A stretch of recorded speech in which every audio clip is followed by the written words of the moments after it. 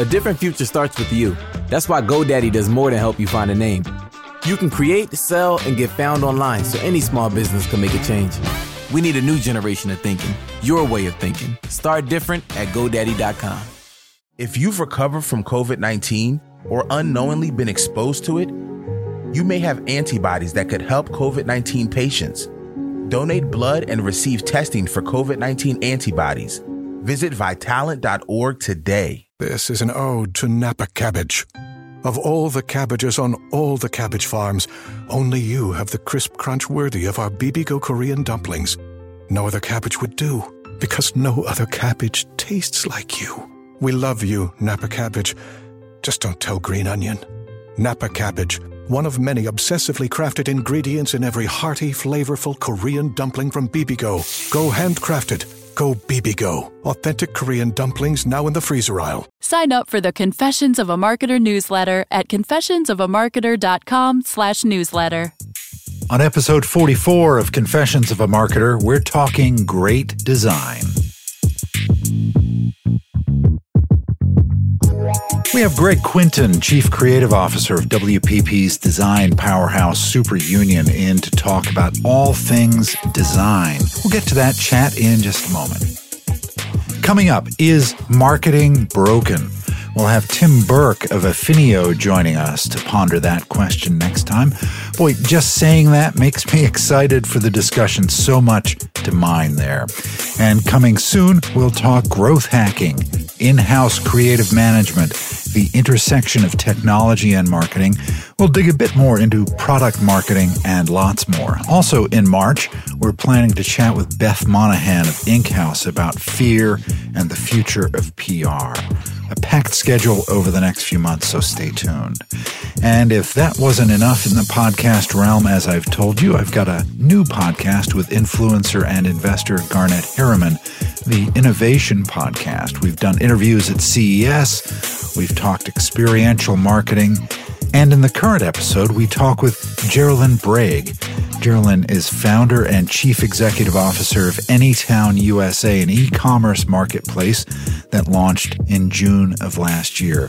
She has a storied career, serves on the board of Hanes, Welch's, 1-800-Flowers. She was president of Clark's and has too many other qualifications to list here. But this is must-listen stuff, so head over to theinnovationpodcast.co to have a listen. I think you'll like it. On to Greg Quinton. When I met Greg a decade or so ago, he was executive creative director at The Partners, a great design house based in London. My firm hired him and his team for a new visual identity, and it was a great experience working with him. Greg exudes creativity. Greg's now the chief creative officer at Superunion, which grew out of The Partners, Brand Union, Lambie Nairn, Addison, and VBAT last year. We talk about what it takes to get great design, and also about the book he co-wrote, A Smile in the Mind, the kind of design source book that I recommend you pick up. It was such a fun chat, so let's get to it. Greg Quinton, welcome to Confessions of a Marketer. It's great to have you here. Thank you. So you're known for creative excellence. Just look at the list of awards that you've gotten over the years. How do you maintain that level of work and ensure you deliver for your clients? I hope we do maintain it. It always feels to me like we're not, and we're never. I'm always concerned that the standards are slipping. But, well, I guess it probably stems from the foundation of business over 30 years ago. There was a clear ambition for the business, and it's an arrogant statement, but the ambition was to be the world's most creative agency, and that's an internal ambition. It's a horrible statement. It's very arrogant, and nobody likes it, but it's clear, and it's, what it does is it gives people something to aim for. It's a bit like aiming for the moon. You've got to have an ambition that you're aiming for, and I guess internally that was always clear. From a measurement point of view, I guess we have the awards, which, love them or hate them, you get an idea of whether you're doing something that is brave or different. And that gives everybody an indication in the industry and for clients as well that there's something happening there, that we're doing something interesting and brave. But to be honest, awards are a dangerous thing. And it's dangerous to slip into just chasing them. But I think what we do is we try and create work that we are always proud of, that's always different. And I suppose the key to that is making sure that we work with clients that share that ambition as well. The good thing is, particularly now with the web, etc., is that people can see what you have done previously, and if they like it, you can usually work out if a client has that same level of ambition, and then it's all about the relationship, and that's all about the trust that you create with them. The interesting thing for us as a business where we've merged with other businesses is we have to create a new culture, and that's really intriguing because not every business has the same ambition that we previously had. So we are creating our own ambition. It's not dissimilar. As the CCO or Chief Creative Officer, it's a pretty similar ambition because I'm not going to drop my standards. But when I took over as CCO of the previous 17 years ago, that horrible quote I mentioned, I was actually on the receiving end of really bad crit, going through some work with the previous boss, one of the founder partners, and we had done some work that wasn't really up to scratch. And he's normally a very modest, quiet chap, and he kind of exploded, and that's why it was so unusual and why it's stuck in my mind so much. It's pretty traumatic. And there were a few naughty words, and then he said, but are we the most creative agency in the world? And, when I got made CCO, I had this quote, the full quote, including the expletives, painted in gold lettering on the wall in the studio as a kind of reminder. The good thing was, because it was a quote, I could put the expletives in and put the quote and the date.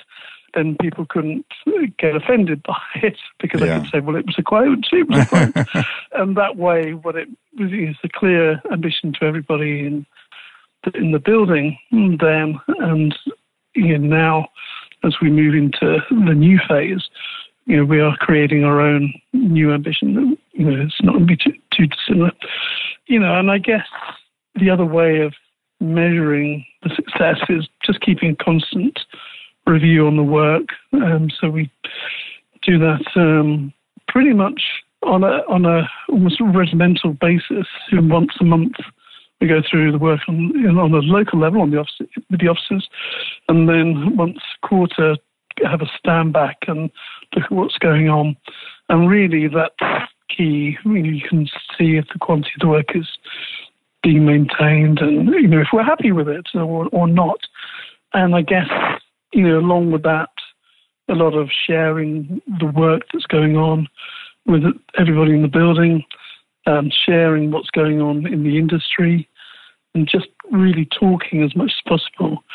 But I think ultimately the key thing is that we're working with clients that we have a good relationship with. It's all down to trust. If they like working with us and we feel like this is a mutual partnership, then that's when the best work happens. It is really about understanding the clients as well as can be, and that's really when the work becomes unique. One thing I've heard from people in business for decades is that what drives them is a fear of failure. Do you kind of have that? Is that part of what you just kind of revealed to me, that you don't want to let your clients down and you want to live up to those standards that you set? Absolutely. Yes. I mean, the thing that keeps us all awake at night is the work, just not being up to standard. We have a line that's, it's all about the work. It's all about the work. It's all about the work. Because the work is the manifestation of the conversations that we're having with our clients. And if the work isn't good enough, then, it reflects on us, but it also can potentially damage our clients as well, and, can damage their reputation, can damage a business in many ways. So, we feel that responsibility for sure. It's a shared responsibility. We have to maintain the quality. Otherwise, we're letting everybody down. So we have to maintain that standard. Speaking of work, the thing that impressed me back in the day when I hired you at a company, when you were leading the partners, the predecessor to SuperUnion, is that your design didn't have a look. You know, when we reviewed lots of agencies back then, and most agencies have a look, right? You can see it from company to company. But with your work, everything looked different. You didn't have a house look. Is that an effort that you're conscious of, or does it just happen? Oh, it's both. I mean, I find it absolutely amazing that any client would go to an agency and say, "Can I have a bit of that look, please?" Yeah. Because why would they? You know, it's absolutely extraordinary. You know, what you're effectively saying is, my company is the same as that other company. Yeah. And then they never are. You know, the reason everything looks different is because every client's problem is different, and every client's situation is different. The marketplace is different. And, you know, the personality of the business is different. So what we do is we try and get as close to the clients as possible. We don't want to really refer to them as clients, even though we have to. You know, we want them to be kind of the friends that we work with. And, you know, we have a very close understanding of what's going on, what drives them. And I think, you know, what their ambitions are as well. I mean, we try and understand, you know, not only the business ambition, but also their personal ambitions. Because if we understand what's driving them and how ambitious they are, then we can reflect that and we can work to that. If it becomes, you know, if you have a client that says, "Well, I don't really have any ambition, I don't really want to change," the alarm bells go off. You know, we know that they're not really looking to do anything significant to help their business.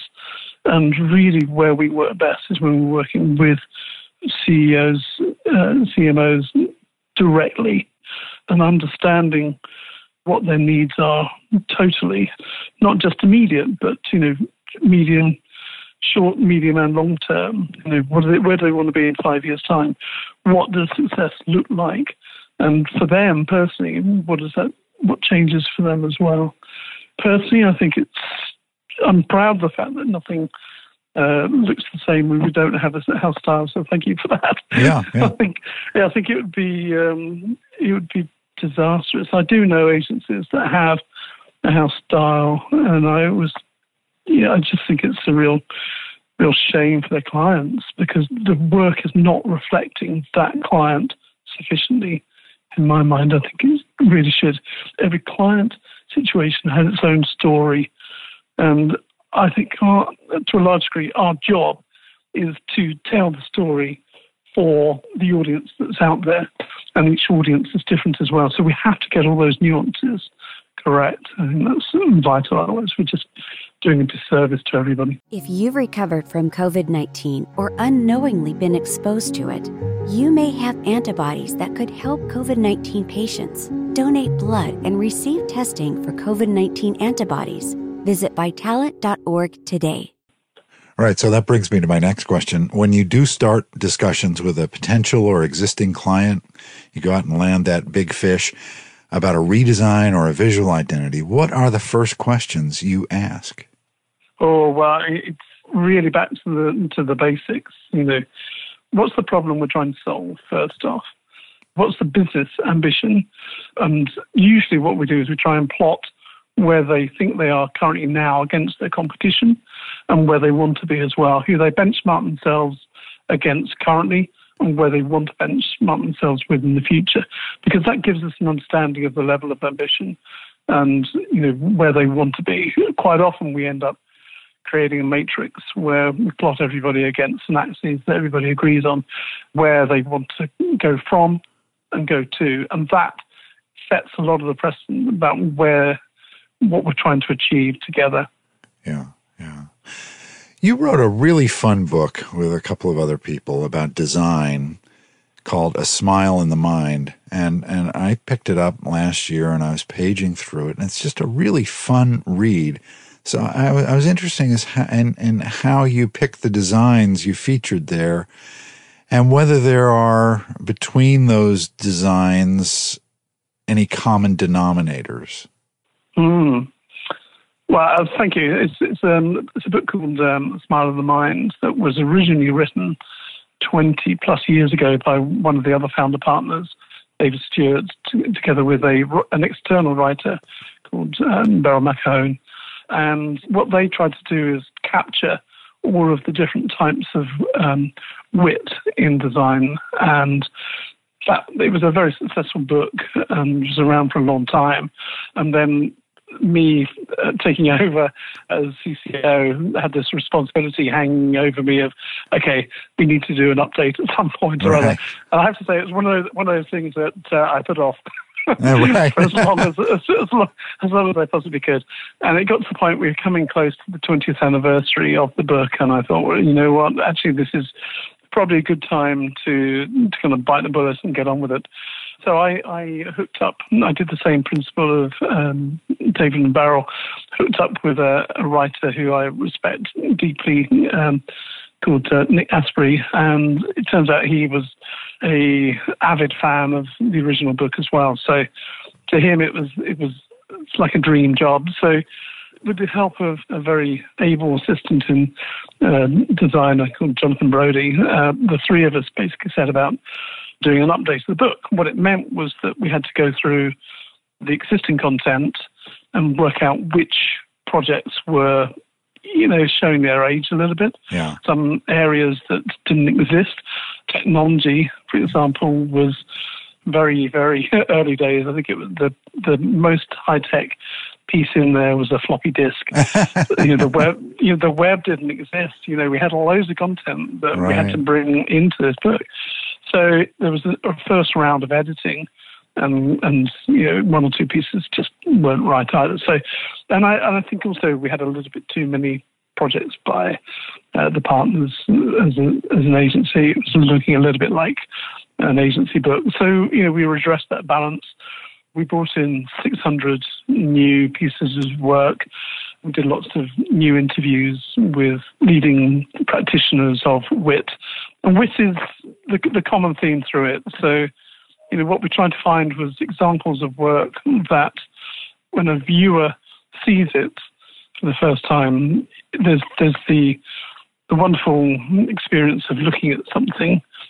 And then when it's work there's something different about it, you have to use your brain as well. When your brain is activated and you have to decode it, then suddenly there's an additional element in play. And when you decode it and you realize that there's something that's, it's usually a twist, it's usually a game, it's either an optical game, a visual gag, there's something witty in it, it usually makes you smile, hence the title Smile in the Mind. And that really is the common thread. The key thing about it is that then if your brain has had to work a little bit harder on decoding it, then it stays in your head. And if you really love it, then it goes to your heart as well. And I think it's engaging all three of the senses, and it just stays in your mind that much longer. A lot of the examples, I could tell you what they look like. I can tell you the idea behind it without having looked at it for some time now, because it stays with me, and that's what we hope everybody else experiences as well. Most of the examples are work that we just loved, and as a team we kind of bounced the work between each other. We had Pinterest boards that were private boards that we'd shared together, and just kind of, I think this is a really great example of this bit, and maybe it goes in that category or that category. So between the three of us, we did a lot of additional editing. I think we had something like 3,000 examples that we were playing with to whittle down to the 600 that we put into the book. There were some that we would have loved to have included that we lost for various either people who didn't want it used, or we discovered that some pieces actually weren't really in the real world, and Lego, for example, said you cannot use that work because it doesn't exist, and we never commissioned it. But there are some beautiful examples, but we just couldn't use them. To be honest, it was a lot of fun. It was probably 2.5 years of additional work on top of the day job, but it was good fun, and I think we all had a real laugh doing it. I'm not sure I'm keen on doing an update particularly soon. You can wait 20 years. Yeah, maybe. I'll leave that to the next CTO. I'm not sure I want to go there. Well, it's a wonderful book that I recommend anyone in our business pick up and page through. It is a lot of fun. So do you have any advice for people on the client side looking for great design? I know when we worked together, my colleague Tony Temple and I spent a lot of time writing a brief that really showed where the company wanted to go, where we wanted to go, from a design standpoint. And that seemed to help you get off to a good start. So does it come down, is that a good start, or is there something else that a company should do when they're looking for great design?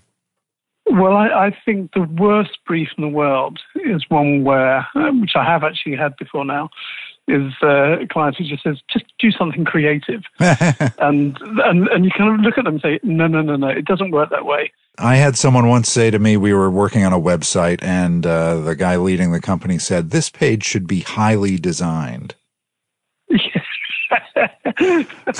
So, okay, thanks. Yeah. Well, what are you supposed to do with that? Right, this is the thing. You can't do anything with it. And I think the thing that was great about that experience is that it's twofold. To be honest, to a large degree, it's you guys talking a lot to work out what you actually need and what you want and what the ambition is. So to a large degree, it's you're working out your problem, and then that. The creative brief is purely an articulation, a single-page articulation of this is it. This is really what we need, nuts and bolts. We've got rid of all the rest of the stuff. This is the stuff the pithy points that we've got to, and we need your help on. So during that process, you're understanding really what your needs are. We are watching and listening and understanding those needs as well. And then we all have the same understanding of what the ambition is. And, we're all a little bit closer and a little bit clearer by the end of that process. And that really helps. I always find it staggering when people think that a pitch will provide the answer. It never will. Yeah. All a pitch can do is give you, the client, an understanding of how we, the agency, think. And that's it. That's all we can ever do. We cannot, it would be arrogant to say that we can solve it at that point because we don't really understand the problem, the deep down problem. So, I would say, if I was making a recommendation to a client, I'd say, just get close to the team that you're working with. Give them as much time as you possibly can. Do as many workshops as you possibly can. Involve the people who are the right people to involve, but no wider. The more people you have, the more it's going to look like a camel. So, just try and keep it as tight, but the key people who are the key stakeholders, to use a common Hackney phrase, but, it is about that relationship. First and foremost, the brief is the articulation. I think to get the best solution is to get the tightest brief you possibly can, not the most open. The Be Creative is not the brief you want to receive. You want a really, really tight brief. And to be honest, you have to work on the brief together, and you have to agree that this is what we want as an output. And then be as frank and honest as you possibly can be. I think just treat the agency as an extension of yourself. A very long arm. Don't think of them as somebody external. Get them as close as you possibly can, and give them, as much access as you can as well. We're doing a lot of projects that are quite pretty confidential, and we're recently doing a project at the moment for electric car. There are several projects going on in that area, but electric car brand, and the team have gone through the entire project with having never seen what the car looks like, what the vehicle looks like, and I just find that extraordinary. I just, in my mind, it's like, please don't do that. It's the client has got to trust you, and how else can you articulate a brand without really, really understanding it? It's really about communication and trust, right? Absolutely, it is. It is. I mean, when you get to a level of trust where clients stay with you forever. My longest client, I've kind of outlasted him. Sadly, he died a few years ago. But we worked together until the end, and that was nearly 25 years working together. And is that a client relationship? Vaguely, but it's the trust first. It's a collegial relationship. It's more than just a client-company relationship. Absolutely. I always find the second money gets involved, it muddies the waters. It should be more like a family relationship, and just money never get involved. But sadly, it does. Yeah. Well, we've all got to make a living, right? But yeah, apparently, yeah.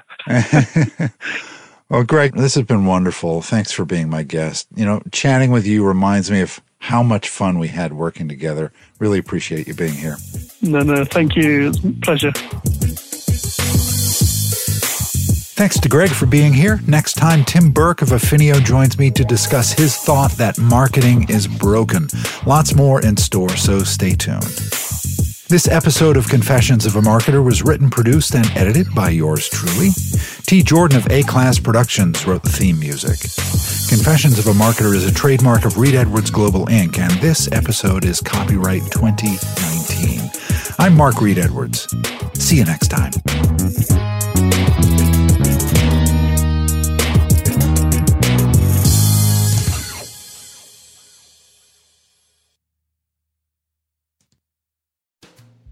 You've never tried to eyeball 6 feet as often as you do now. You wear a mask, you wash your hands, and you've stayed within the walls of your apartment for more hours than you care to add up. But unless you live in a smoke-free building, you're not exactly home free. Secondhand smoke drifting through the cracks in walls or sink drains carries toxic chemicals that can damage your lungs. And right now, lung health is key. Go to tobaccofreeca.com to learn how to stay safe.